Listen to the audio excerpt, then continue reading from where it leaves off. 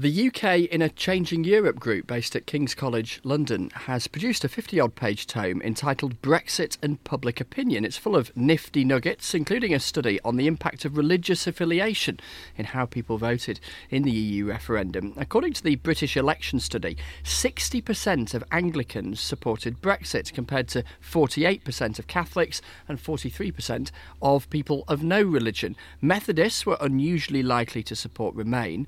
There isn't enough data to look at specific non-Christian religions, but they tended to support Remain too. The greater tendency of Anglicans to vote Leave persisted even after accounting for other factors associated with voting for Brexit.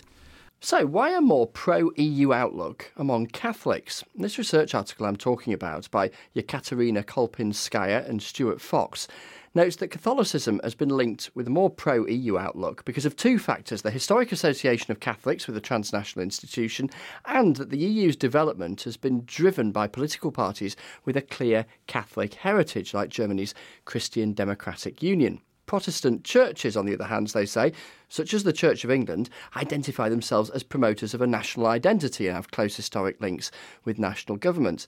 Now, this paper concludes that while religion was unlikely to be a decisive factor in the referendum and was less significant than education or age or wealth in determining how people might have voted, it was nonetheless, they say, significant that the largest religious group in the UK, Anglicans, which includes more than 15% of British adults, have a historic predisposition to be Eurosceptic and so are more likely to support Brexit.